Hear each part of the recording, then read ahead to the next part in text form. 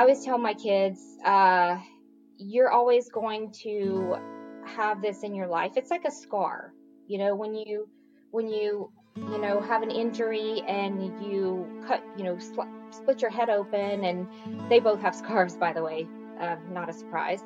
So I point out their scars, and I'm like, you see this scar right here? It's never going to go away. It will get lighter and less noticeable, but it will never go away.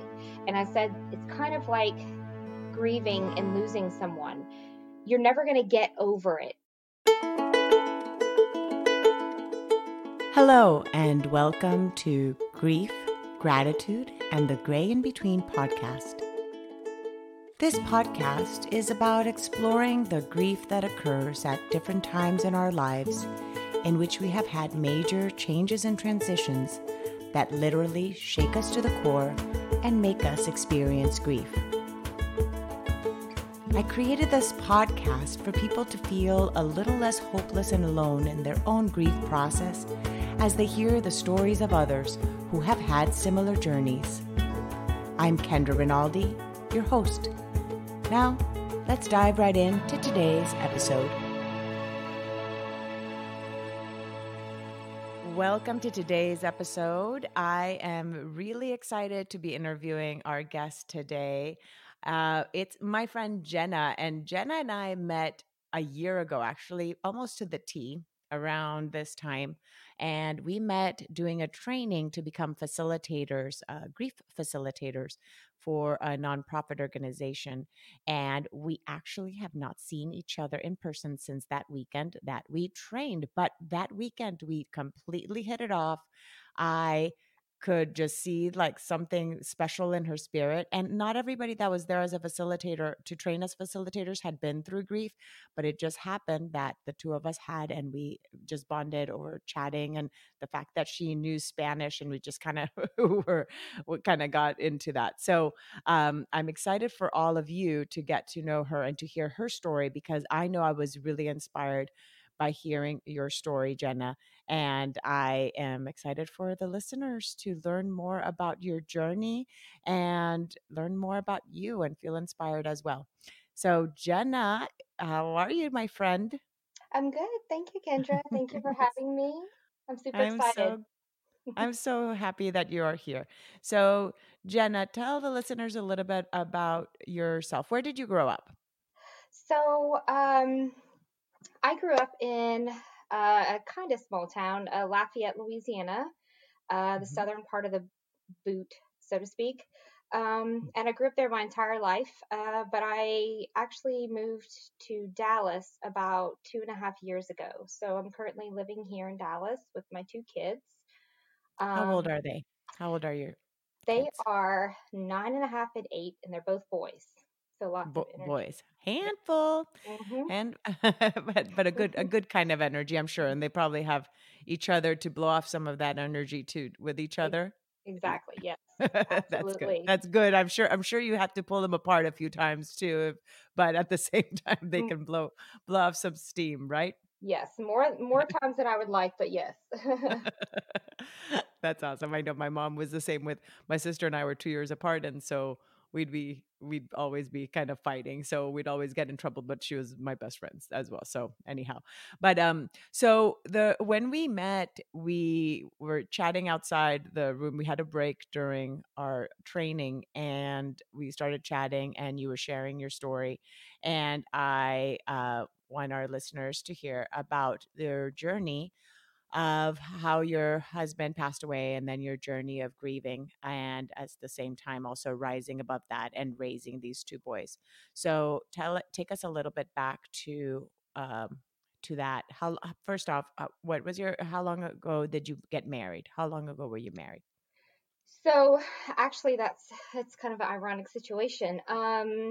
Here we are, May 13th, and this he passed away on May 28th of 2012. Our fifth wedding anniversary was May 26th. So we had just made 5 years, 2 days before he died. And we weren't together. He was away. So we were supposed to celebrate when he came back. So yeah, the irony of Mm. the situation is it's right around that time. It's So around that time, as within the moment that we're recording this podcast is near your yes, anniversary. Now, when you say that, because it's been then, so he eight passed away. You said eight. It's eight been years. 8 years. When you say that, what emotions that come to mind still? And the reason I ask that is because a lot of times, some people that are maybe living, and it's very fresh for them to have gone through a loss. Maybe don't know a little bit how the grief journey kind of goes. So when you think of dates like this, what comes to mind to you?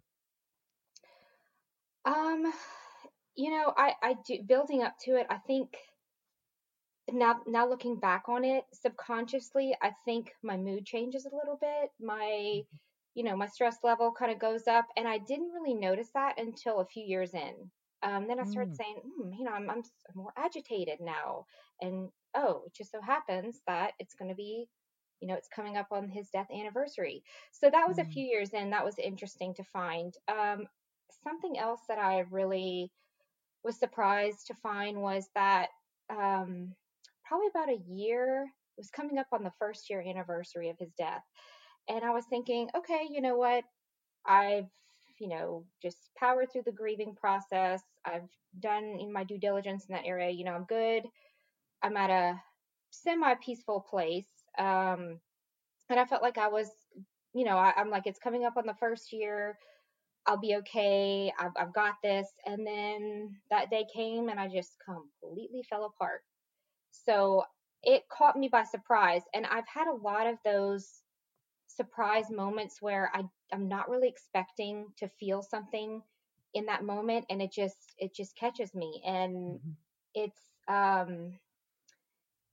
I don't know, it's just really it's it kind of throws me off. And that's one of the things I remember thinking I've got this, and I really didn't have it a year in. And I'm like, man, this is tough. I wonder if this is going to happen every year. mm, Um, and every year, it's kind of like I always tell my kids, you're always going to have this in your life. It's like a scar, when you mhm, when mhm, you have an injury and you cut, split your head open. And they both have scars, by the way, not a surprise. So I point out their scars, and I'm like, you see this scar right here? It's never going to go away. It will get lighter and less noticeable, but it will never go away. And I said, it's kind of like grieving and losing someone. You're never going to get over it. And so many people say, are you over it? When are you going to get over it? And they always use those words, which those aren't the right words. But I don't fault people, because I know that sometimes they just, they're not the most tactful in how they say it. But you don't actually get over it, you move forward with it. And that mhm, was a good thing from Nora. I know you follow Nora. mhm. Or But I can yeah, never I pronounce can't her say last her name. name. Yeah, McInerney, McKierney. Um, McInerney. Yeah, and she if is, if the odd yeah, if the listeners don't know what we are talking about, yeah, tell them a little bit how to find. Like you can find her YouTube, a TED Talk she did, and that's the one I first saw her, was the TED Talk she did. yes. The one that's on YouTube. She Mhm. also has a podcast, and I have one of her books too. It's I think her podcast is Thanks for Asking. Uh, I forgot, but it's she's really inspirational. I saw a couple of her I saw a TED Talk that she did, and it was just so inspirational and so powerful, that she said you don't get over it, you move forward with it. And so Mhm.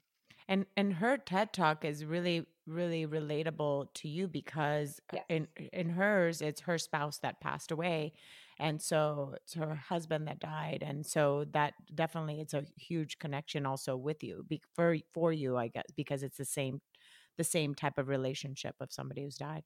Now Yes. so when he passed away, it was a sudden death. Did you want to share the a little bit about that, and about how old were the kids, and a little bit about um what happened during that time? Sure, sure. So We were, just to give you a little bit about our backstory, he was one of my first boyfriends. We were high school sweethearts. We started dating. We were around the same age, a few months apart. So we started dating around junior in high school, so 16-ish. Dated Mm. for about 8 years, and then we were married for 5. So in total, we were together for Wow. 13. And Wow. um, throughout that time, we had kind of moved from when my oldest was a few months old. For the first year of his life, from like 2 months to a year, we lived in Dominican Republic, which is where my late husband was from. He flew helicopters, and when he was done with his training here in the US, he found work flying for a tourist company there in Dominican, doing helicopter tours. So I moved there with him for about a year. It was very hard to acclimate um, Mm. to a different country. That in itself is a huge grief, Yeah, story that was just there. oh Oh, yeah, did that you was know the language then? Did you know Spanish then, or did you learn it thank when you lived there? thankfully I had spent a semester in Costa Rica, my last semester of college, Oh, so thank I was goodness. fluent. Yes, I was pretty fluent, so I was able to get around grocery store, bank. None of that's online, so you had to actually go in person. So Mhm, it was a cultural shock, mhm, to say mhm, the least. But I did it for a year, and then I got pregnant with my second child, and then we came back here. He found a job in our hometown of Lafayette, and we were excited because we'd be around family. And I actually took a tour of the company where he's going to fly. And it was ironic because it was super safe company. Um, and we had about our youngest was born April 17th, and he passed away on May the 28th. So our youngest was about 6 weeks, and my oldest was about 20 months old. So both mm, under the age of 2. Um, we had he was in Louisiana. It's very common if you work offshore to work 2 weeks off, 2 weeks on. So he'd work 2 weeks. He'd drive to the coast of Louisiana, fly for the company offshore, fly workers offshore to and from oil rigs. Um, he'd do that for 2 weeks, and then he would drive back, and he would be home for 2 weeks. So it was like a mm, 2 weeks there, 2 weeks at home. mhm. So Um, that's why he was away when it was your yes, anniversary was because he was in the off time. Mhm, yes, correct. Um, so basically, this happened. He was flying bigger helicopters than he was in Dominican. So it was a new experience for him. It was a lot more stressful and complicated. And, I think it was just the perfect storm of miscommunication. They had a rig. They had two helipads on this rig. There were two rigs like sandwiched together. There were two helipads, a bigger one and a smaller one. And I think they told him, pilots they always, when they receive instructions or something of the radio, they always have to confirm. They're given a green light. They have to do a circle around. So, I mean, he did all of what he was supposed to. Um, it's just, I think they referred to the whole unit as one name, but they also had part of the rig under the same name. mm, So I think he was thinking he was supposed to fly to this smaller one that was supposed to be closed off. The company was supposed to, by regulation, they were supposed to have put a big red X on it, and they didn't. And so, being a new pilot, he didn't know any better. There was an oil derrick sticking out over that smaller helipad that was very dangerous. And so, they were mm, supposed to have shut it down, but they didn't. mm, And he was supposed to go to the other helipad. Well, I think it was just miscommunication. So he tried to land there, and realized he was it was too dangerous. So he pulled back, and his rotor hit the oil derrick, and he just spun into the Gulf.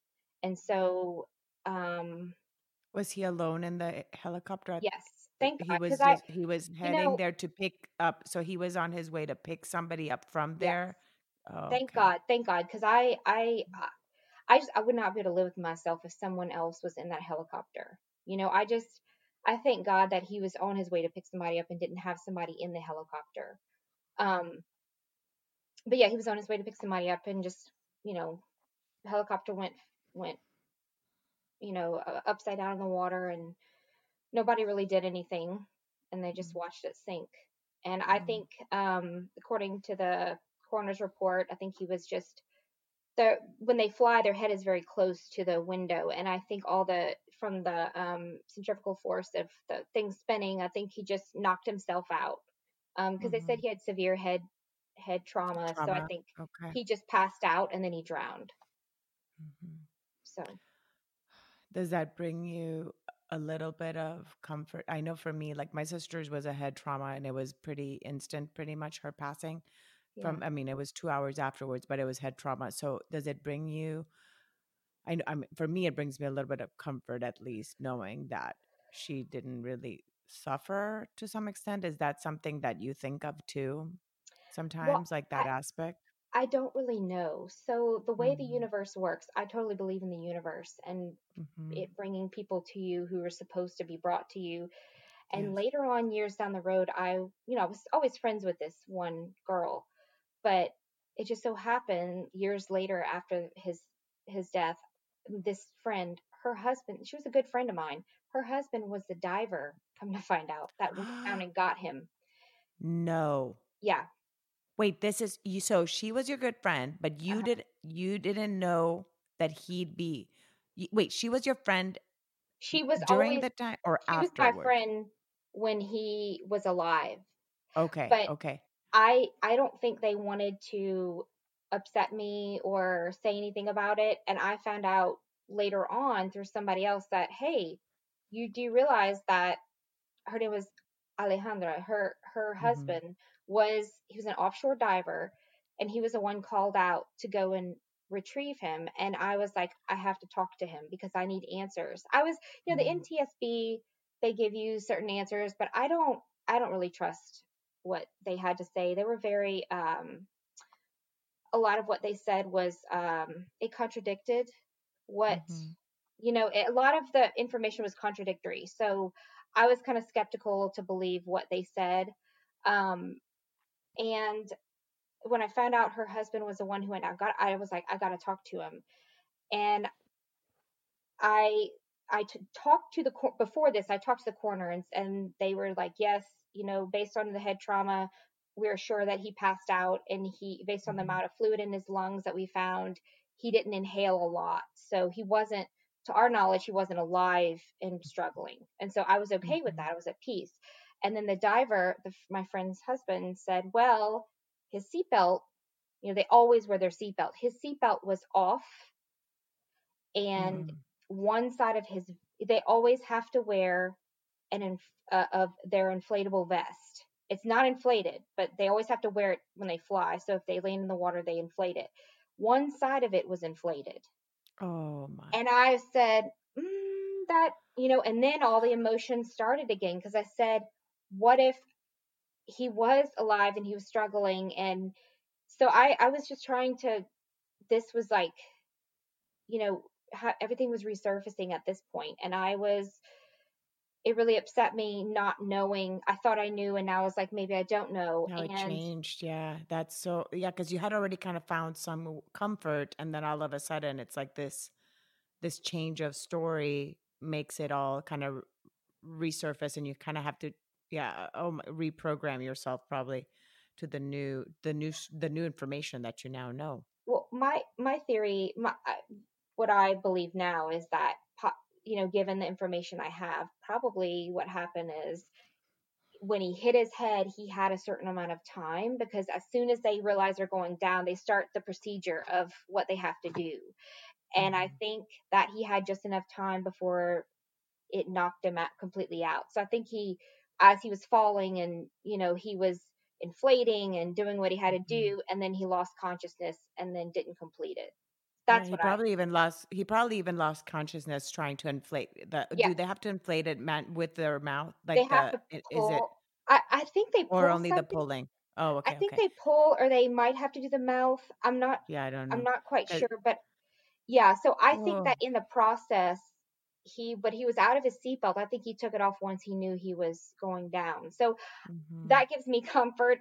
maybe that's Mhm. not what happened, but And it's so you know what? But at the same time, it's like, what is gonna change by knowing what happens? It's like to some extent, it's like keeping a story that is gonna bring you comfort, I think is the best. Do you know what I mean? Like, because mhm, like you're saying, it's like the knowing wouldn't change the actual fact that your husband is not, yes. you know, living.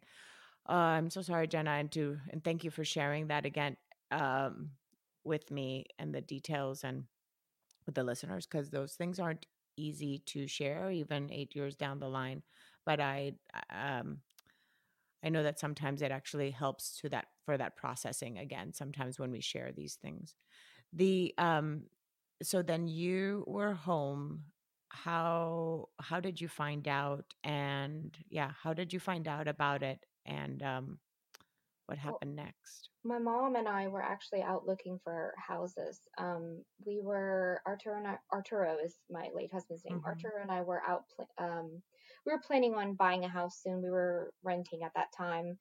So my mom and I were looking at houses, and my father-in-law calls me and he says, "Jenna, I need you to." He asked me, "What are you doing?" I said, "I'm looking at houses with my mom."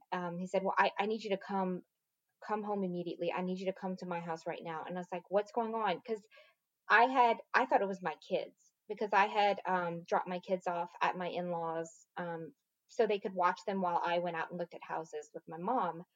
Um, I thought there was something wrong with my kids, so I rushed home. I was freaking out.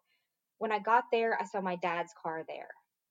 My dad was at home, so I knew at that moment that something was really, really, really wrong. And the first thing I said was, "Are the kids okay?" I never thought in a million years it was my husband. I said, Mhm. like, "What's wrong? Are the kids okay? What happened?" They said Arturo's been in an accident, and I was thinking, okay, I mean, he had been in a lot of accidents. Basically, in his life, he every time he'd get on anything moving, horse, you know, anything motorized, he would fly off and hurt himself. That was just a known fact. So, um, I was thinking, he just something but he was fine. They said, well, his helicopter crashed and, we're waiting to hear. And I was thinking, he's fine because he was very fit. I mean, we're talking about a guy who was very athletic all his life. I mean, he had done this training a million times. Not a million times, but he had done it repeatedly. And when they train, um, when he was employed by this company in Lafayette, they had them go through this training where it's a simulated training. So they put them in this Olympic sized pool with this uh, piece of a helicopter and they spin them around in the helicopter in the water. And then, so that kind of disorient them to simulate real life circumstances. And then they have to crawl out of the helicopter. So he did it. I mean, he did it successfully multiple So times. So I was, so it's kind of like what they do when they're also doing the simulations of like where astronauts or like those kind of things. yeah, Like they do certain things like that for them as well. Mhm. yes, absolutely. So he had passed that test. So I was like, okay, well, he's floating out there somewhere. They just need to go find him. And I was convinced that he was floating somewhere out there, that he had gotten out of the helicopter because he was 29 years old. If fit, I mean, he could swim. It's not like, I said he can do this. So he's just out there floating. They need to find him. And then hours went by and hours went by. This was when I got the call from my father-in-law. I remember, I'll never forget. It was 4:20. It was 4:20 or 4:20 something in the afternoon.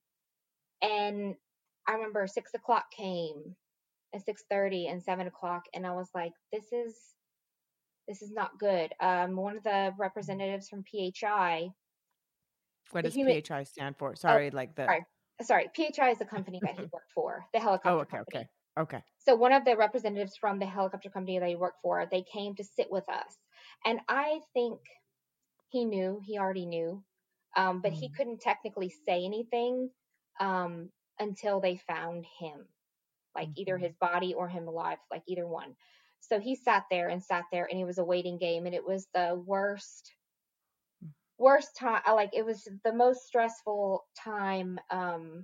just not knowing. And we were his family, we were all just around, just like, I mean, it was incredibly stressful. And long. So at this, so 4:20, you get the call. At this point, then what time is it at this point? Then when you're sitting and waiting, So and you have the two babies, you had to put them to bed. Probably no, all the process of that, or did they stay with your parents? Or they were there. So my because my in-laws were beside themselves, they couldn't really do yeah, anything. So my sister-in-law was there, and she took the oldest one and was feeding him. And I think my mom probably had the infant, my is youngest. it a blur? Does it feel like a Yeah, blur it when you does. think of it a It little bit? does. Like because yeah, It really. like time stopped. I remember bits and pieces, but I'll never Mm-hmm. forget the feeling that Mm-hmm. I had in that moment. The details are a blur. Yeah. I remember though it was about 8 o'clock when they finally said the divers found his body, Mm, and he was in the helicopter. Um, and it was really difficult, because I thought for sure this was like I was like, there's no way, because everything was just fine, and all of a sudden it's like you're telling me my life is flipped upside down in an instant. Like, mhm, it's like it doesn't soak in, and it doesn't soak in for a long time. mhm, um but it's I just remember absolutely falling apart. I mean, just like losing it. And it's so many thoughts were going through my mind, and it was the most, it tops at the most horrible experience of my life at this point. thank you for sharing. I know it's not easy to relive that. And I know we, as grief facilitators, sometimes share our stories with others too in those process. So, um, because I know it helps sometimes for somebody else to listen what we've gone through. So I appreciate you sharing those details. Thank Um, Jenna, let's fast forward a little bit and to what was it for you then in that process of here you are a widow at 29? Were you already 29 or were you. you 28 29. at that moment with two kids under two? You lived then near your family at that time. What were the things you started to hold on to? Because I'm sure those first few weeks were just chaotic. A lot of the planning of funeral, this, that, and all those kind of things that happen in the chaos of it all that sometimes don't even allow us to give us the time to really do the grieving process sometimes when you're like in the busyness of it. Hmm. So, what were the things that you started to do to kind of help you kind of get up? But of course, you had two kids. So, share a little bit about that. um you know um it's like, when these things happen to you, you feel like your world just comes to a screeching halt, but yet it doesn't. The world keeps turning, things keep happening, and life just continues. And you feel like, well, no, you're supposed to stop because my life stopped, and you all need to just pause because, to recognize what's happened to me. But it's like, it's almost like you're forced to continue, like, the revolving door. It's almost like a revolving door, because the door is going to keep revolving and it's going to push you out.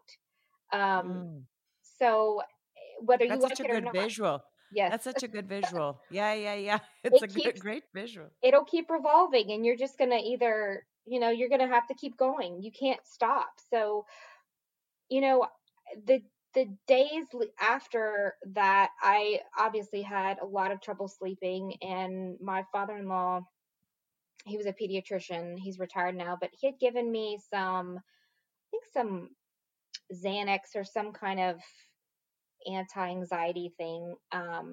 And I remember taking it. I'd never taken this in my life, and I took it, and of course it put me to sleep. But I couldn't wake up the next morning. I was extremely groggy, hard to wake. And then my son, my kids were like bright eye and bushy tail. That 6:30, 7 a.m. And I couldn't function. So I had to stop taking it. And I just had to kind of do what I had to do. And I just had to, even though I didn't want to get up, um, I just had to like keep pushing. And I felt like Mhm. I don't want to, I want to just crawl in a hole and I want to be alone and I don't want to have to, I don't want anyone to have to depend on me. I don't want, you know, kids to be depending on me. I don't need that right now. I need to be alone. I need to be able to deal with this. And I can't deal with it if I'm having to take care of kids. Mhm. And, over the years, I've realized that they were, um, they were a blessing in disguise. I mean, I say that in this instance, they're always a blessing, but, Right, right, um, right. And then, yeah, the yeah, fact that you had to have a reason to get up and yes, not be able to just crawl in the hole and stay in the hole as long as you wanted to, because you had two yes, human beings that were dependent on you getting out of that hole. yes, And so yes, that blessing was there because you needed to be okay for them. So it was exactly. kind of, yeah. Yes. So Yeah. they were they forced me to continue pushing even though I wanted to just, Mhm. crawl in bed and not come out. And I just kept, I had to show up every day whether I liked it or not. And I remember something my dad told me I'll never forget, and I he didn't say it with ill intention. I know he was just making a comment, but it stuck with me, and I'm glad that he said it. He said, as I was, rocking my newborn, my six week old, trying to breastfeed, which didn't last that long after my husband's Mhm. death because extreme stress will drive your milk. So I Mhm. had to stop. I had to stop. I was forced to stop, which was not. I didn't want that. But I remember rocking him one time, and my dad was telling me, you know, infants can sense their mother's mood. They sense Mhm. sadness, and they they sense it and they feed off. They react to it like they pick up on it. And I, at that moment, I remember thinking, I'm not going to do this to my kids.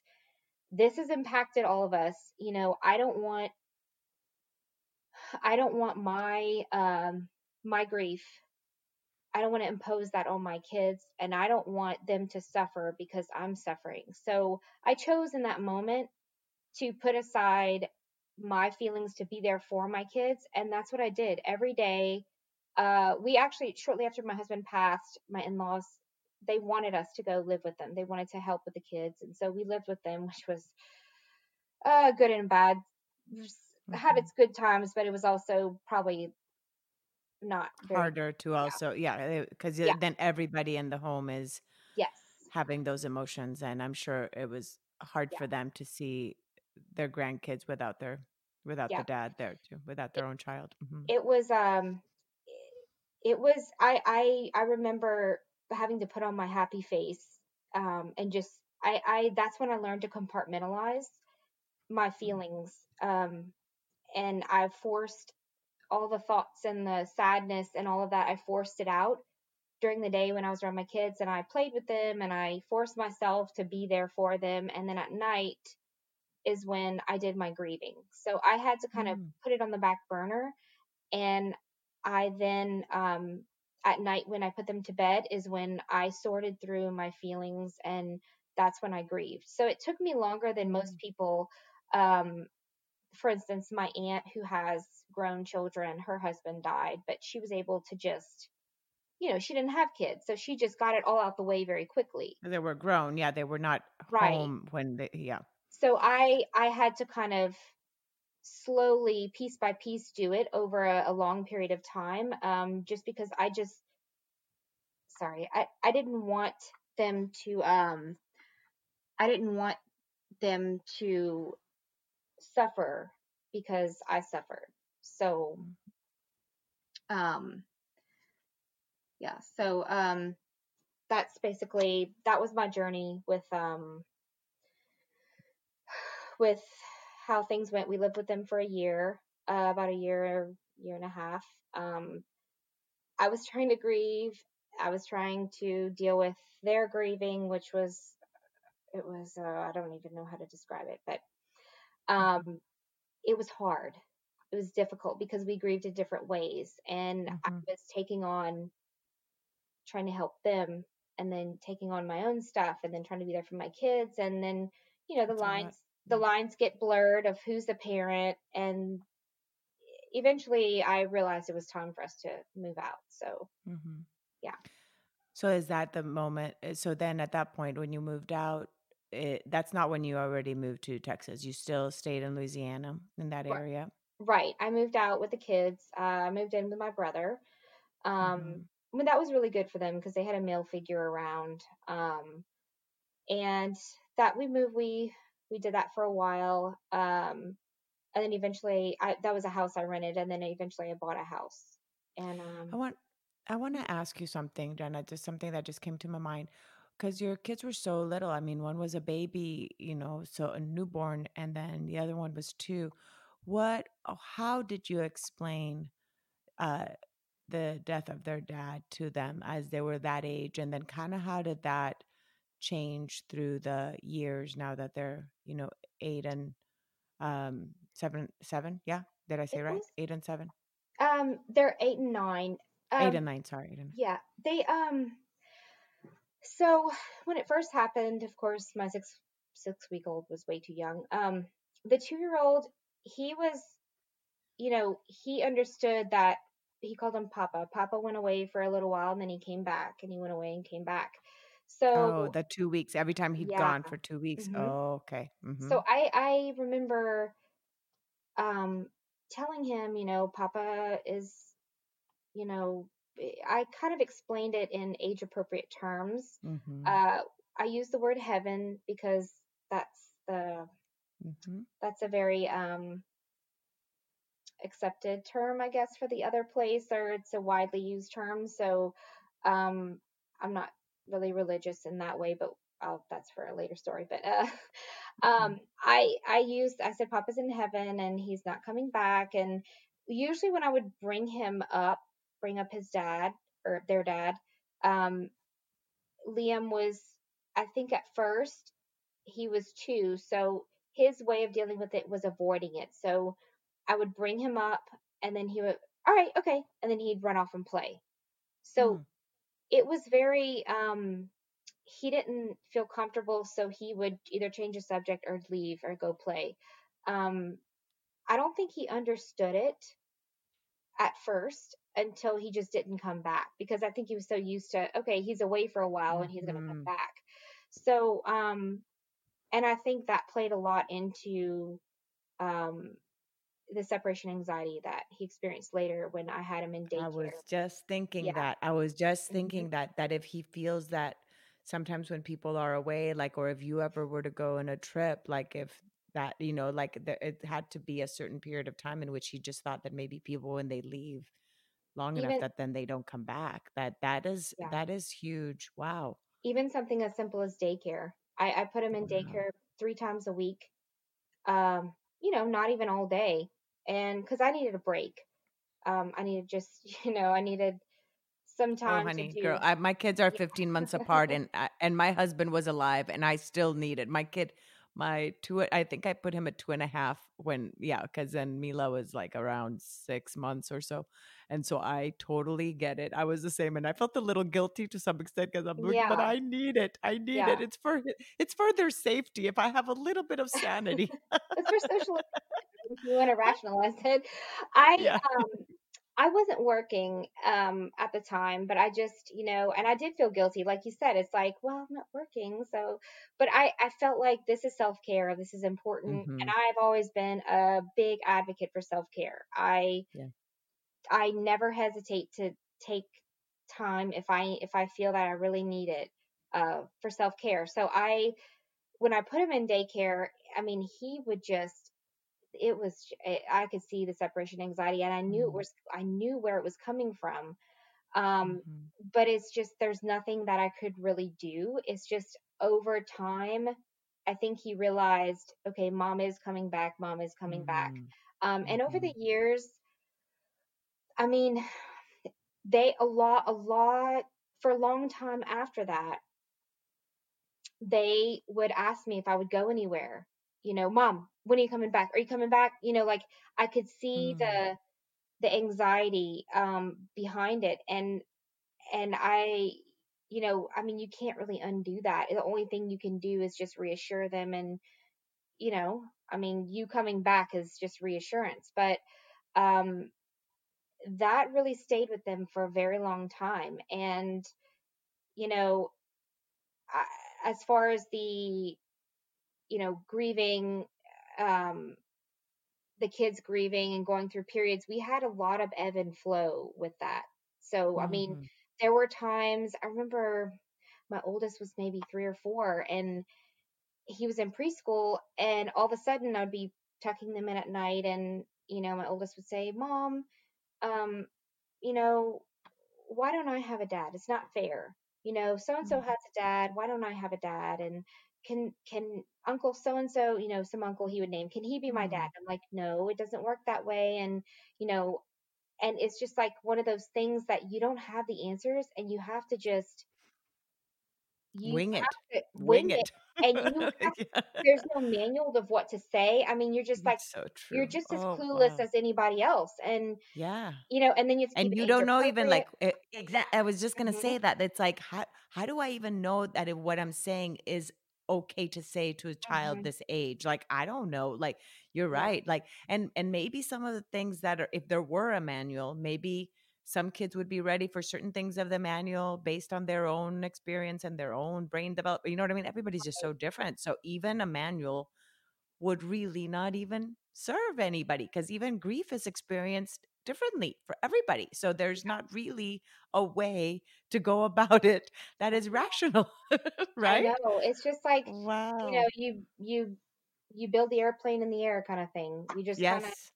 go as you just kind of wing it. And we went through a lot of that. I think they were seeing other kids' dads picking them up at daycare Mm, that was sparking something in them. And so we went through a lot of those, sad nights, and that lasted for a while. And then we went through a quiet period where really nothing happened. And then we're back up here with the mom, I'm sad about my dad, and what, and the questions, and then they start asking what happened, and why is it this way, why do these things have to happen, and I'm like, oh my gosh, it's just mm, over the years I've had to tailor my story and my information based on their age, and I've given a little bit more information as they've gotten older.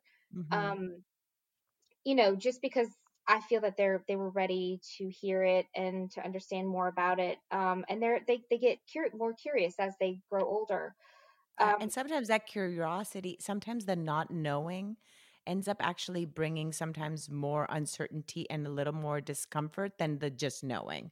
You yes, know, like if they know that you're not completely sharing everything, especially at now at the age of 8 and 9, then it feels as if there's something else they need to dig, and the ideas that they might even make in their head maybe even sometimes worse than the actual reality of it. You know what I yes, mean? Like, we'd say we do things sometimes to protect our kids, and sometimes it ends up being, yeah, not the right. But again, we're all just kind of going as we go, and whatever we do is what we knew best at that particular time. So now that they know more information, like, and when they started school, like, did that make a big difference too? Because I know things like the what is it, donuts with dad, or these kind of things, that Father's Day, that this, like, were those kind of events that happened then in elementary, do those spark those emotions on them in them again, like those questions? yes. So And so if I jumped ahead, by the way, if you were about to say something and because I totally interrupted you, so if there was something you were going to say and I totally jumped, please feel free to take on wherever where you whatever train of thought you were on. oh no, it's fine, it's fine. No, I so yeah, so that does make it hard. We do have donuts with dad, and the way we've circumvented that is basically we have, so my sister lives very close to us. She's the only family member that lives near me. Everybody else lives in Louisiana. But um, so her husband has been great with the boys, and he's like a father figure to them. And he's been really good, about doing those things with them. My When we were still living in Lafayette, my brother, my cousin, my brother, my male cousin, brother, lots of male figures in our family. They were very supportive, and um, they kind of banded together and took on that role for the boys. So, and anytime the boys got down about not having their dad, I would always remind them, I say, but here's the upside to it. You have a lot of men in your life who can do those Hmm. dad things with you. They're not going to replace your dad, but you know, Hmm. they can go fishing with you and do this and play ball and all these other things. And it may not be the same as having a dad, but you still will get that experience somewhere, because I have two brothers, and you know, my sister's husband has been great, and um we have they have other I always remind them that they have lots of male influence in their lives, and Hmm. that you know that will not be lost. So Hmm. we just kind of we make it happen. And I'm now dating someone. I'm in a long-term relationship, so he kind of takes on that role with the donuts with dad and the dad things. And so they're really getting that those needs met in that way. So Yeah, that's great. That mean you've done everything in your power to really do your best with what you have, like without that manual, as we say, and that shows because you've just given them these different tools for them to kind of feel secure, even though their dad is not alive and not by your side. You've given them that security. Did when they started school, did the counselor did you guys ever have any support for them at school? Did you ever have any counseling at school? I know, we're a part of an organization that does grief for children, Journey of Hope, which is a grief support for especially for children and families of children who have had somebody pass away. Did something like that Was something like that part of your life at all before you actually became a volunteer? um so for me personally, there they didn't offer. Lafayette's not a large city. It's about 160,000 people. Hmm. um so it's not near a major city. It's about 2 hours from any major city. So um we didn't have they had grief support groups, but not they were more catered toward um children who've lost parents, or um parents who've lost children. But it there wasn't, as far in to my knowledge, I couldn't find any spouse grief support groups, So for spouse of you, loss. you didn't have any support for yourself aside from your family, that you were able to go and another group of people that you could share these emotions with. Yeah, so in that way, I didn't have any grief support group, which would have helped tremendously. Hmm. My family, I had all my family there and all my friends. They were super supportive, and I wouldn't have gotten through that time if I didn't have them. So I'm very grateful to have had them during that time. But the way I operate basically is, if I have a dilemma or a problem in life, I always go to books. So I research it and then I read a book about it.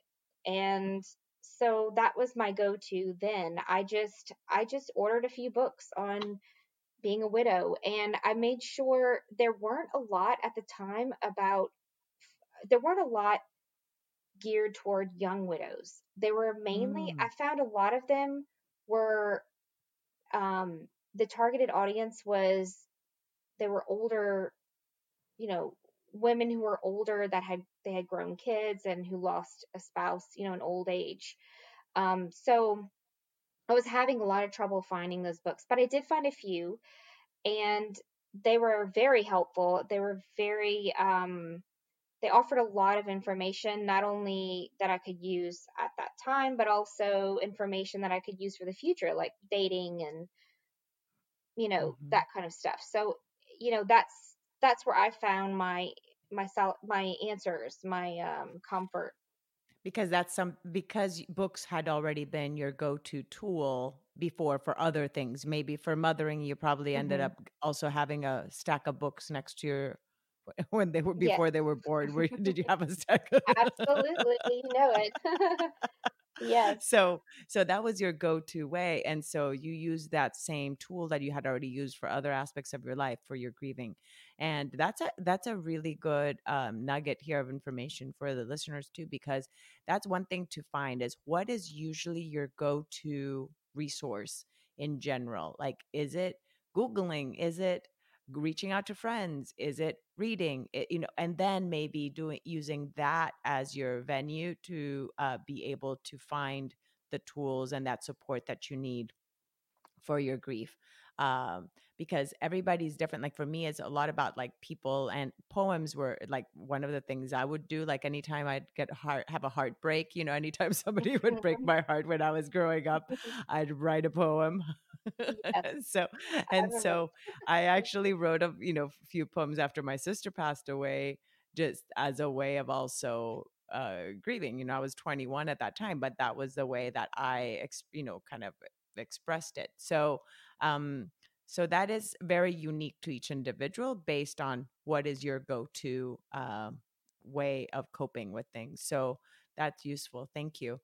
Mhm. Now I want to ask you about you were talking about the support of your family and the support of your friends, and how about the component of faith and in yourself? Like, what were some of the things that you held on to in your own beliefs or non-beliefs that helped you? Because I don't know, I'm going to discover this with the listeners, that helped you in that process of accepting his death, and what your life looked like at this moment. So, I would say I grew up in a very, I guess there are a lot of unconventional households, but mine was very diverse, shall I say. My dad was, my dad was, I don't know. I don't know if he's atheist or agnostic, one of the two, but Mhm. over time he became Buddhist. And my mom has always been, well, for most of our childhood, she was strict Catholic. So don't ask me how that worked out, but it did. Um, and so we were raised, my dad was very adamant about raising us as free thinkers. So we didn't have to go to church, although my mom would take the opportunity when my dad was, every Friday night, he would go play these like, Wait, does he know this? Does he no, know he knows it. this? Does he know this? No, he Are knows. we not going to be? We This, can't release this podcast with your no, dad not knowing, this, your mom not knowing that your dad, that your he mom. knows. I'm not going to I'm spill any joking. kind of beans on this show. So, but yeah, he's fully aware that when he was playing he'd go play every Friday night, play games with his like these war games with his friends. My mom would huddle all of us kids into a room and teach us the rosary. So we Mhm, would recite the whole rosary, all the whole mhm. thing. So I was I was introduced to the Catholic faith, and although we didn't have to go to church, we didn't do Holy Communion, we didn't do any All of the that stuff. sacraments, yeah, the Right. So sacraments we that didn't you go have through. to Mhm, do. I knew about the Catholic Church because I would go to church with my friends when I would spend the night at their houses on weekends. I would have to mhm. go if they went. So I was introduced to a lot of different religions that way. And so over the years, I kind of kept my mind open. I didn't. I've always been one. I don't like to be told how to live my life Mhm. or what to do or how to do it. And there were a lot of things I didn't agree with in organized religion, with any organized religion. Um, I like certain things from certain religions. I like certain philosophies, certain Practices ideas or or practices. ideologies. Mhm. Yeah, but I don't like to be confined. to one. And so I just kind of went with that. But I would have to say before Arturo died, I wasn't that spirituality was not a huge thing on my list. Mm-hmm. And we, both of us, we were not very super spiritual. But um, after he died, I, it's not like I didn't become more religious. I became more spiritual, which I think Mm-hmm. they're two different things. Mm-hmm. Um, Mm-hmm. I still do not, I'm not I don't belong, I don't associate with any one religion, but I have become more spiritual. And by that, I mean, there were certain things that happened to me along the way from the time he passed away until now. Many things that I know, like they've kind of opened my eyes to, the universe and just the higher power, whatever people want to call Whatever this we want to higher call it, right? power. What do you like to call it? What do you call it? Universe, life, big source. I what say is your I, word for I it? use interchangeably higher power, God, and Hmm. universe. I just Yeah. It's I just because it means the yeah, same. It's just however you relate to it is like yeah. So I just wanted to know like what words yeah. you choose So to relate to that power. right, Mhm. right. And I believe there is a higher power. I mean, I'm not atheist or anything. I believe there's a higher power, and I believe, the universe, there's a lot um a lot going on in the universe. And I think that there's a whole other realm beyond us. And actually, it's funny because my dad had been trying to get me to read this book called Journey of Souls. Um, I think it's John Newman is the author, but it's called Journey of Souls. And for the last like 6 or 7 years before Arturo passed away, he's like, "You got to read this book. It's so great." And I'm like, "Dad, I don't have time for that."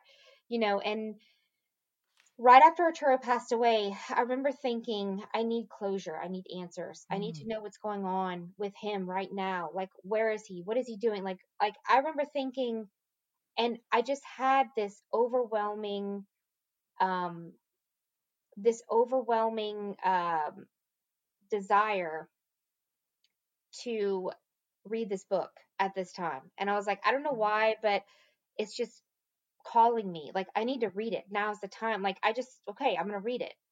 And I I wrote down the name already because now I'm curious. I Oh already my wrote gosh. down the And name of that he book. has another one after that. His first one's Journey of Souls, and the other one is, God, for the life of me, I can't remember, but there's a Mhm. sequel to, like, there's like another one after that. But So you I think still felt that yearning of closure because you had not grown up with any specific beliefs about what happened when we die. You hadn't really, I no, mean, yeah. So then that kind of yearning of having some kind of an idea of something, because again, we don't all have particularly all the answers to that exactly. We have glimpses of it, right?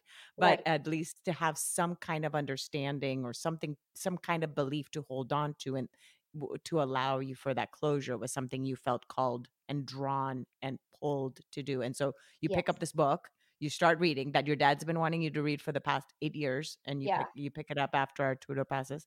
And what was in it that that was like aha for you? It couldn't have been a more perfect moment to read that book. Like Mm,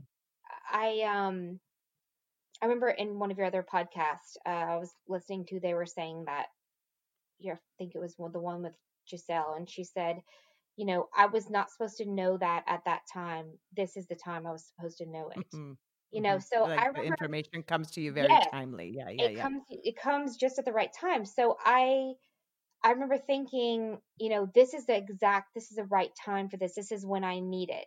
And it spoke to me just so clear. And I remember thinking, so the book is about, he basically um is a hypnotherapist, and he accidentally, with all these patients, he's hypnotizing them for different reasons, but he accidentally stumbles upon past lives. And so it's by accident. And then and so he gets curious and he starts digging deeper. And all these people, it's just about specific cases. And all these people describe this place in this same exact way, with the same verbiage and the same, with the same detail and the same, it's just all very eerily similar. And I remember thinking to myself, these are people who don't have any connection to one another, and they're all saying the same thing when he does hypnotism to them. They're all describing this place in the same way. And like, And how the could place they? meaning like when they that moment Yes, of when they passed. they describe it the same way. They describe seeing this the same kind of colors around people, Hmm. and the same. They describe the place, the way the process, like the way that The it and flows, yeah, like like the light, the all that kind of those yeah, aspects that the hmm. the process, they explain it the same way of what happens step by step, like when you leave your body and then you go to this place, and there's like the hierarchy system they have. And then it's like I say hierarchy system, where like they're saying when souls try to get to like pure, this, the highest stage of enlightenment, but they they go through they have to go through many lives in order to get to this high place. So some souls are, farther along the road, and some aren't, but they describe it the same, like returning into bodies and coming out of bodies. They describe it. And I'm like, so I'm thinking to myself, you know, it just, there, there's no way that everybody could be, this big conspiracy about everybody, I mean, It they, made sense to you. It made it sense made to sense you to when you me. heard it. Yes, and it Yes. helped you And it in your helped. process because yeah, everybody has to find what makes sense, yeah, to them. And a lot of it based either, and this is something I've realized even with having done, grief coaching and stuff too, is that a lot of our beliefs are partly of whatever we've been brought up to believe, in terms of what happens after we die. But then also as adults or as we start getting older, do our current beliefs match those beliefs? And then that also helps us decide kind of, or basically determines how we grieve too. Yeah, so they um but I actually wanted to, if you don't mind, I want to quickly circle back about the spirituality thing. please, please, Um, sorry, I'm a good at segueing, and so thank yeah. you for coming back. So there are a few things I wanted to mention about that. Is so I did mention I wasn't very spiritual before, and I had a lot of um personal things happen to me, situations that I feel, this is not some kind of coincidence. This is something more than just, this is something, uh you know very, it's not in this world. It's, something beyond us.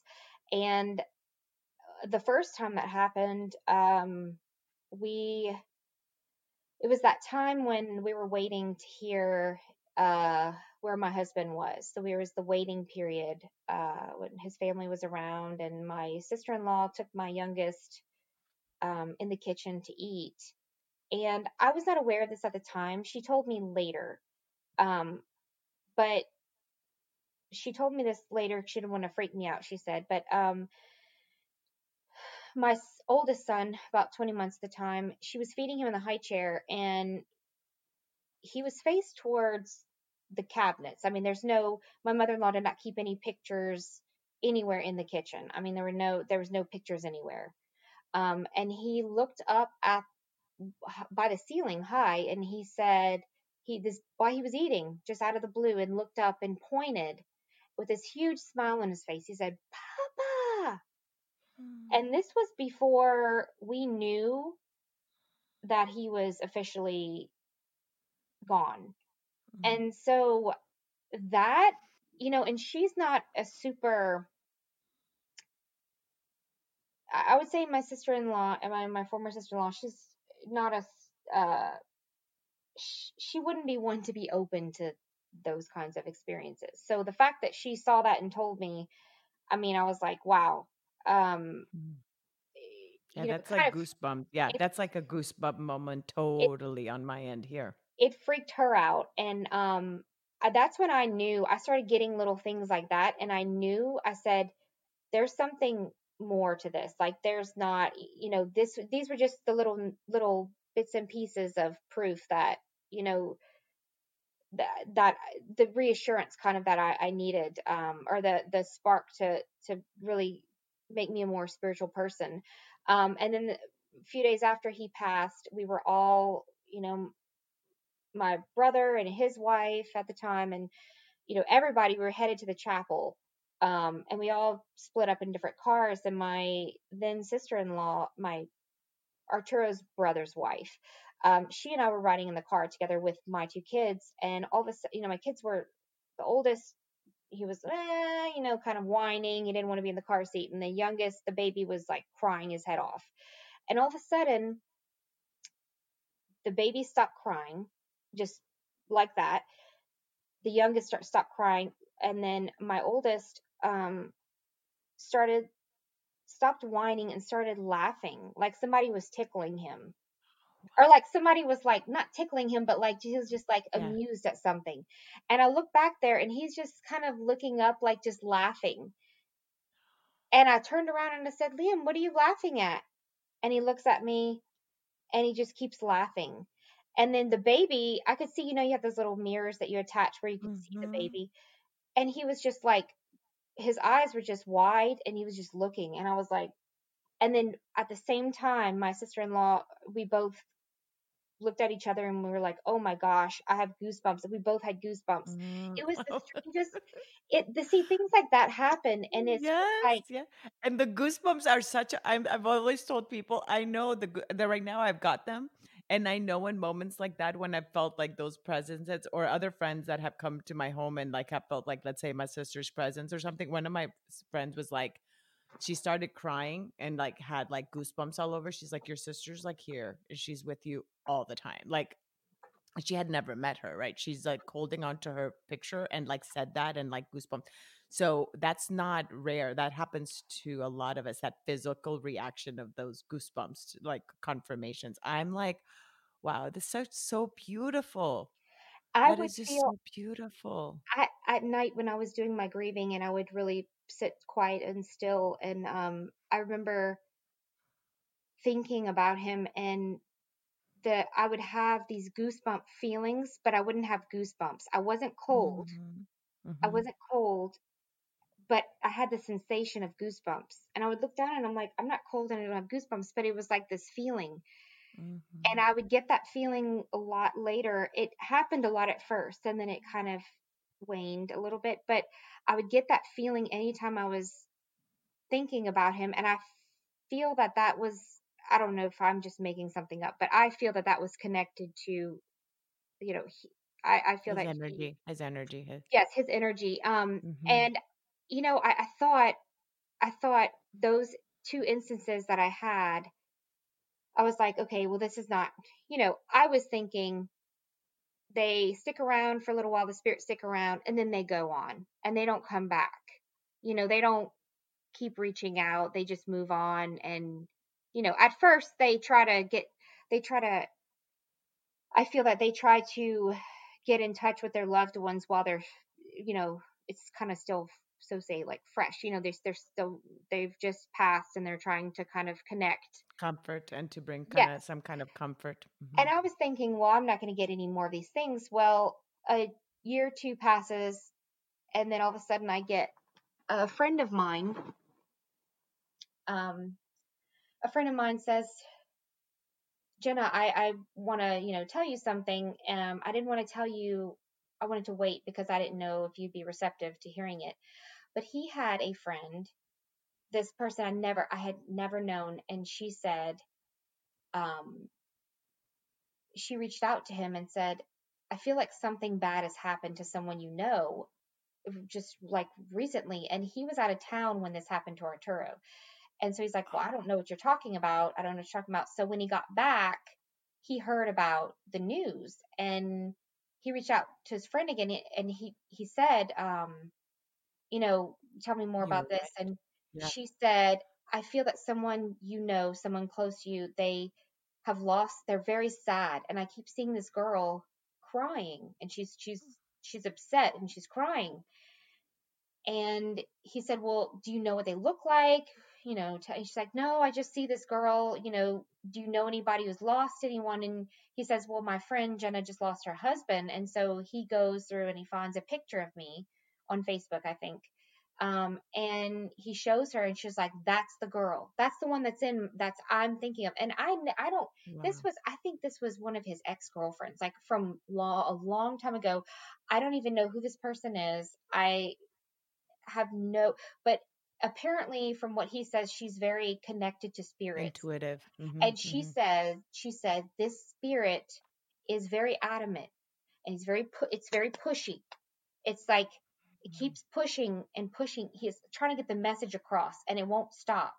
And it keeps sending me this message. This woman is sad and this spirit is trying to get through and is very adamant and wants this person to know that they're okay. And then probably 6 months later, not even a year later, someone from the opposite, from Arturo's friends. So this is one of my friends. Arturo's friend, a friend of his from Dominican Republic that we were close. For all of us were friends. Well, he knew him from Dominican Republic.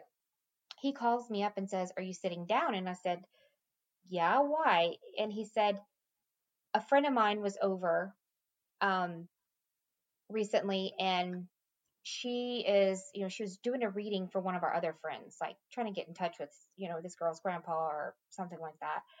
And this, she said this spirit kept trying to push through, and she was like, okay, I'm not dealing with you right now. I'm trying to, help my friend.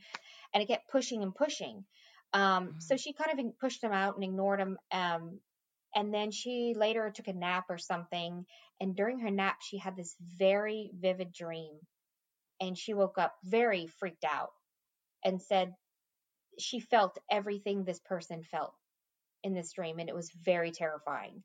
And she asked Jonathan is Arturo's friend. She said, do you know anyone? This person is connected to you. Do you know anyone that has like passed away recently or, and he was, trying to think, and he's like, well, I have a friend, that passed away in the States, recently. And she said, well, this guy is very good looking and he has dark hair and he's tall. And she said, I'm seeing him and he's very adamant. He's trying to push through, you know. She said it freaked me out because in the dream, I felt everything he felt and he was very terrifying. Um, Oh, and he said, yeah, my friend Arturo, like, and he showed her a picture. She said, that's the person that was that, oh, that, wow. that is the person I'm seeing. And this, mind you, these people are on complete opposite ends of the spectrum. None of these people know each other. I don't know this girl. I didn't know the girl in either situation that has, these people are apparently very connected to spirits. Right. And I don't Now, know. did that bring you comfort I when you did. heard that? Yes. What did it make you feel? What did it make you feel hearing I, these different people have these connections that had basically yeah, that Arturo had basically connected with them to let you know that he wanted you to be okay? Like it was how did that make you feel? it was very, very comforting. And I say that because, and I knew these people weren't making this up because Mm-hmm. they There's were, no reason to, first of all. There's no no, there's no reason to make reason. that And stuff they up. were Right, right. completely unrelated. These people did not know each other. And they said the same, they described the soul in the same way. And that's how Mm-hmm. he was on earth. The personality. I was just Very gonna ask you stubborn. if his person, yeah, was he really driven? Was he He the was, type of person that we would call? Was he terco, like we say in Spanish? Was he yes, like strong will, yes. like I'm gonna do Oh, my yeah. way, like, and I'm gonna get things done? Is Yes. that his He personality? was he was the kind of person, so I describe people as front door people, side window people, Mhm. back door people. Some people Wow. even Okay, I want to hear this. I want to hear. you I've know, never heard of the front door, side door, and back door. Okay, I want so to hear what kind of door am I? some people are, you can go to the front door and Uh they're huh. just like welcoming. Yeah, hey, Yeah. you present an idea, they're, oh yeah, sure, very easy. Like front door is very easy access. Well, Hmm. some people, when you want to get them on board with an idea or you want to try to talk to them about something, you can't go into the Oh. front door. You can't go in Mhm. head on. Right on. Right You on. You have to gotta go kinda in through a make it in. side Yeah, yeah, yeah, yeah. window or a back Yeah. door. So he was a back door, side window kind of person. So he was not going to do something unless he wanted to do it. Thought it And was his idea. Yeah. you weren't Yeah. going to You make had him. to make him think it was Oh, his yeah. idea. So, yeah, with back door, side window. So he's a back door, side window kind Mhm. of person. And, you know, he was a very strong willed, he was a wonderful, wonderful, wonderful person. He was very strong willed. That was his personality, but that's something that I admired about him. He Mhm. was stubborn. Determined. Yeah. Sometimes it drove me crazy. But you know, he knew what he wanted. He was strong willed. Mhm. Um, and when they talked about him as a spirit, that was perfectly in line with how he was here. And it was just like Mhm. they both said this spirit was very adamant and would just not stop and just wanted Mhm. to get they wanted to get it, like he Their wanted to be idea heard. across. Yeah. Yeah, yeah, yeah. And they both, I talked to the second person, The one Jonathan's from friend. Dominican Republic. Uh-huh. I actually talked to her. I said, I have to talk to this person. I have to. And she said, it was scary. What he had me feel was very scary, what he went through. And that kind of worried me a little bit. But she Mm. said he's at a good place. He wants you to know that he's okay, and he wants you to be happy. He wants you to live your life, and he wants you to move forward. He doesn't want you to be sad. And so that gave me peace. It gave me comfort and a Mm. sense of closure. And I was very happy about that. And I thought, this was probably, gosh, 6, 7 years ago about 6 years ago that this happened. And nothing crazy had happened since then. Um, and then at a wedding, my Arturo's brother got remarried, and we went to Florida for the wedding.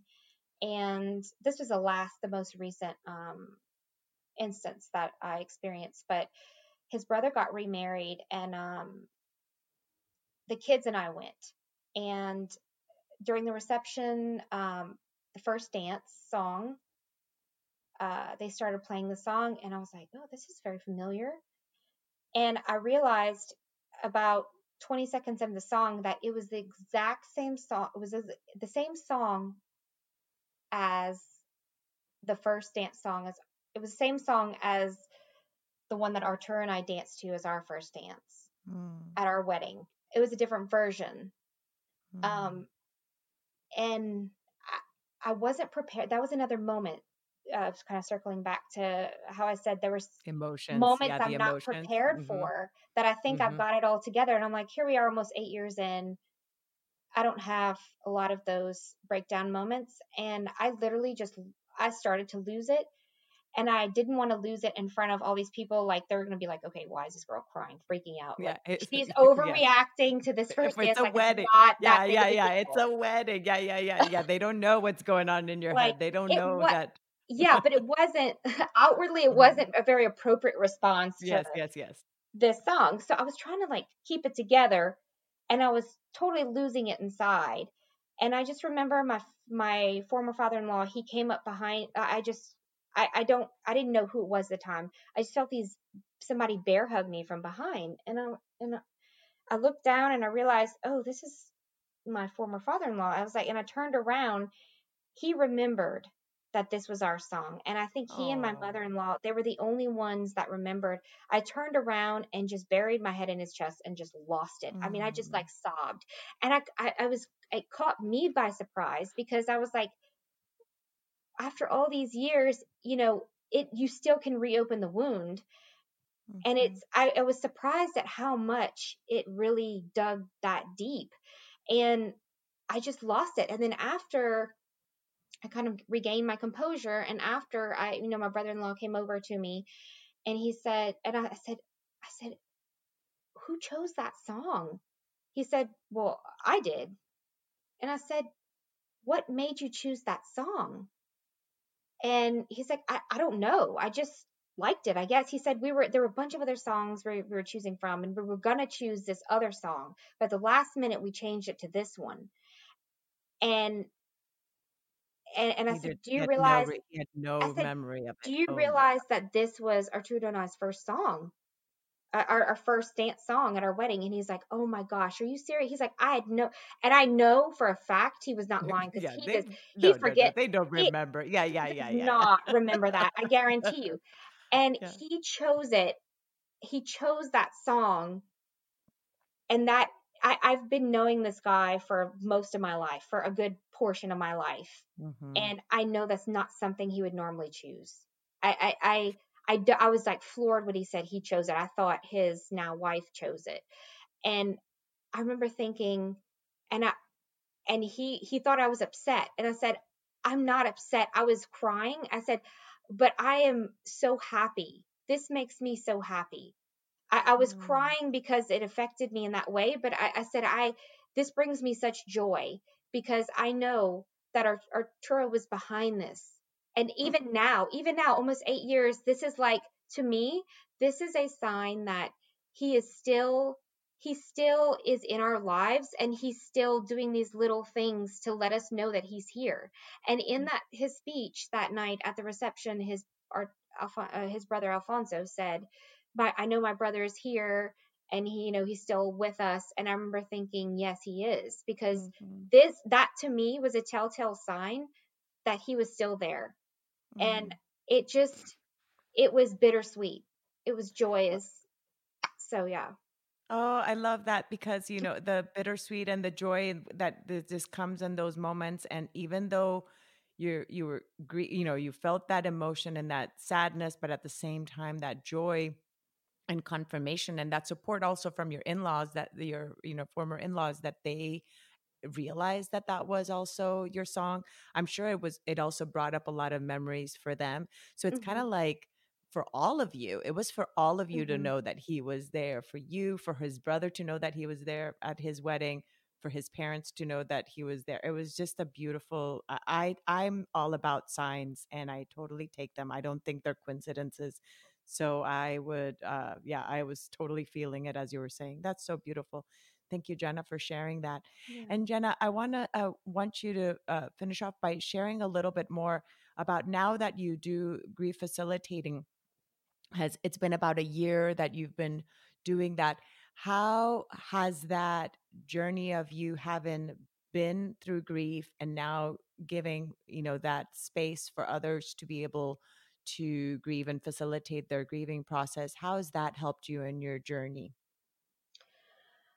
I, I experienced about a month or so after I lost my husband, uh, one of a person that I went to school with, high school with, um, she lost her brother, and he was around my age. And I remember thinking, oh my gosh, he's married, and his wife is around the same age as I am. And I forced myself to go to that funeral. This was a month after my Mm. husband died, and Oh I was wow, in no yeah. place to go to another funeral, but I forced myself to go, because I was like, this is, I mean, the support is, for me to be supportive in this moment, it means, even though she may not even know I'm there. I didn't know his wife personally, but I said, I want to support in any way I can. And and after that, another person I went to high school with, um, she was married to Will Smith, the football player that got killed.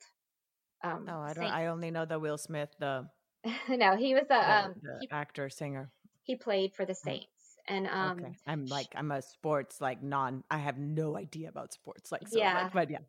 he was a big, Oh wow, he was a a big celebrity. person. Yeah. Hmm. Um, well, I went to school with his wife for a while, and I remember reaching out to her after, because I was like, I know what this place feels like.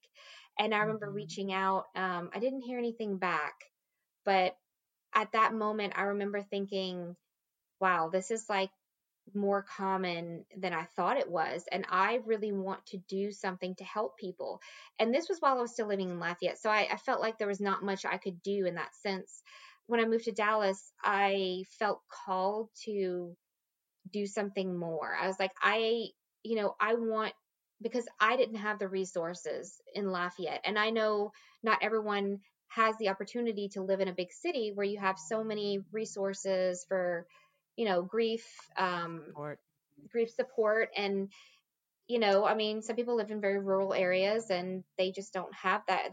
Maybe they only have, Their churches, maybe in their their church churches, maybe. Yeah. or books or their family. Hmm. And I said, I know that no one can relate to your situation unless they're in your shoes. And that is just, I will say that about any situation, whether it's losing a spouse, losing a child, um, uh, you know, losing a parent or a relative. It's, you know, to me, the way that I think about it, it's all devastating and it's all grief, but it's different forms of it. Hmm. Like I can't even fathom what my in-laws went through, or Of losing a child, what correct. my brother-in-law and sister-in-law went through losing a sibling. Mm. I don't, I can't understand that pain. I only understand what it's like to lose a spouse, and it's not to say that my pain is any worse or theirs is any worse than mine. It's just a different kind of pain. And people can say they know, or they can try to relate as much as possible or tell you what you should and shouldn't do, but they just don't know. And that's why, I said I'm going to help. Um I'm going to use my situation, I'm going to take my lemons and make lemonade, basically. So I was like, I'm going to look for a place where I can help other people who've lost their spouses. And I found Journey of Hope, and essentially I found This is you. just the beginning. And yeah, and this is just the beginning because even just in hearing your story and when you were talking about searching for books that had to do with young widows and that it was hard to find that, right there, I had this little light bulb thing came into my head. And I tend to feel that I have some kind of intuitive aspect of myself, and I wanted to interrupt you and say, "Oop, there's a calling. I think you're going to write a book."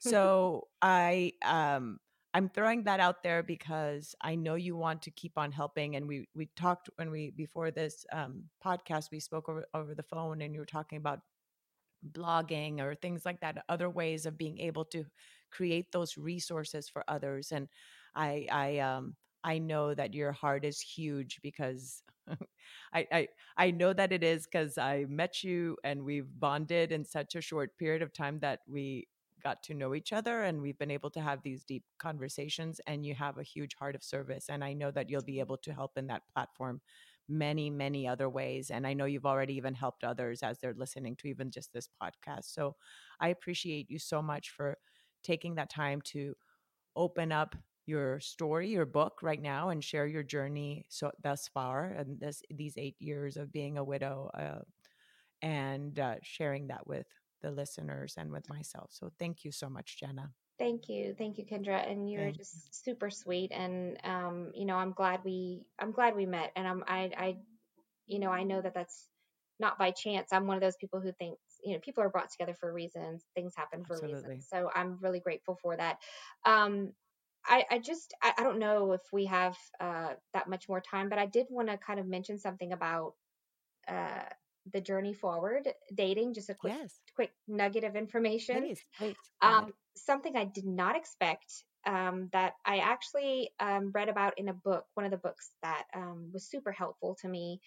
I think it was Widows Wear Stilettos. That was a great book. But they kind of bring you through the whole journey, and then they tell you what to expect in the dating world. And I remember reading something which I think a lot of people in my situation will find interesting and may have either already experienced or will experience, with dating as you move forward. Um, I read the book basically said that, um, don't be surprised if the people you date in the future, if some problems arise, with them having to accept your the your deceased spouse. Um, and I found that very interesting. The reasoning behind all of that is a lot of times future people you date, they um it's easy for people you date to accept, I divorced this person, or it's easier, I guess, to accept baggage. I say baggage, Baggage but that, yeah, in relationships that you don't want to go back to, yeah. kind of thing, that it So ended not in a good place. it was, Is that right? so Yeah. basically a divorce, most usually, Right. Correct. is Yeah. two people decide it's not going to work out. They mutually decide they don't want to be together. So it's a decision, it's a choice that, yes, I mean, I don't want to be with this person anymore. I'm freeing myself of them. And so that is confirmation. I guess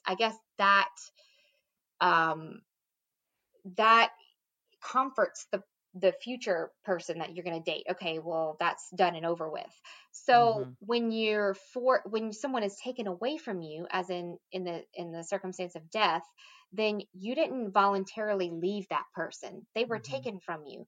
And so the concept behind this is that this future person you will date um, may have an issue with may with possible feelings of um longing Competing. feelings. Yeah, Yeah, it's or more like like a even as competition, if they're like competing with this other person, that. trying to Yes, live up to the standards of this person that's no longer yes, like that. alive, yet holds a really big space in your heart. And especially if you have children as a widow, like a Yes, widow and a mom, like that's like even that bigger. they believe that that door has not closed, and that you know I'm competing with this person who's not here, but I feel like I'm competing with them because you may still cry about them, or you may still long for them, and it's going to be awkward for this other person possibly to have to deal with that because they want to know that they're the only person.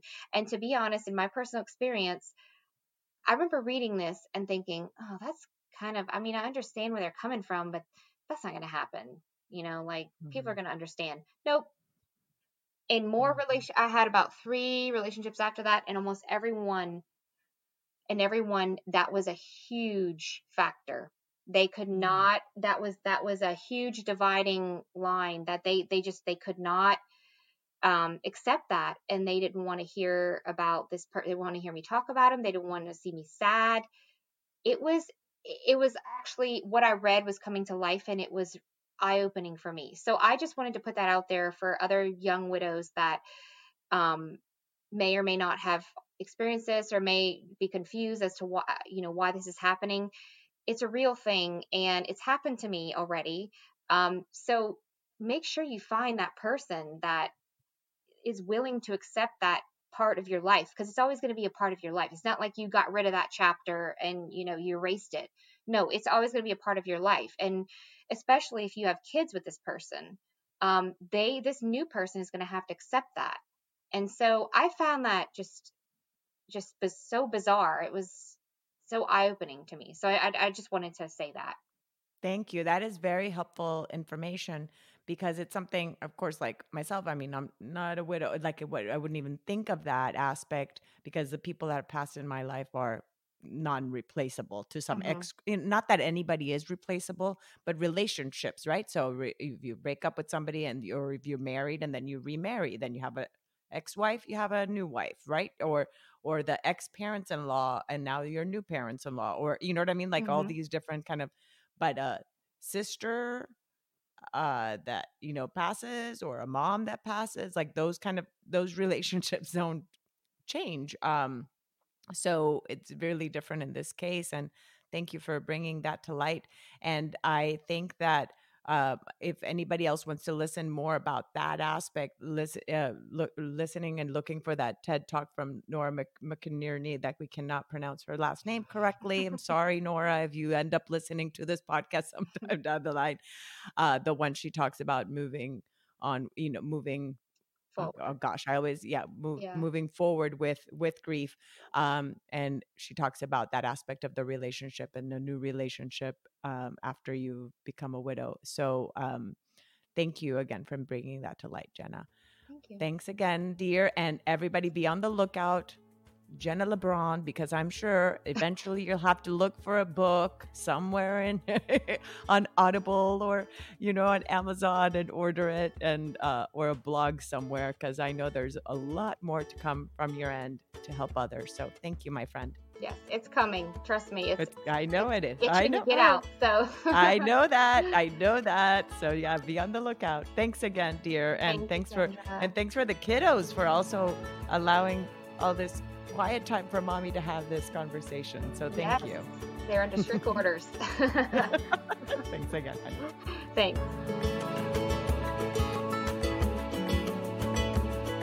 Thank you again so much for choosing to listen today. I hope that you can take away a few nuggets from today's episode that can bring you comfort in your times of grief. If so, it would mean so much to me if you would rate and comment on this episode. And if you feel inspired in some way to share it with someone who may need to hear this, please do so. Also, if you or someone you know has a story of grief and gratitude that should be shared so that others can be inspired as well, please reach out to me. And thanks once again for tuning in to Grief, Gratitude, and the Gray in Between podcast. Have a beautiful day.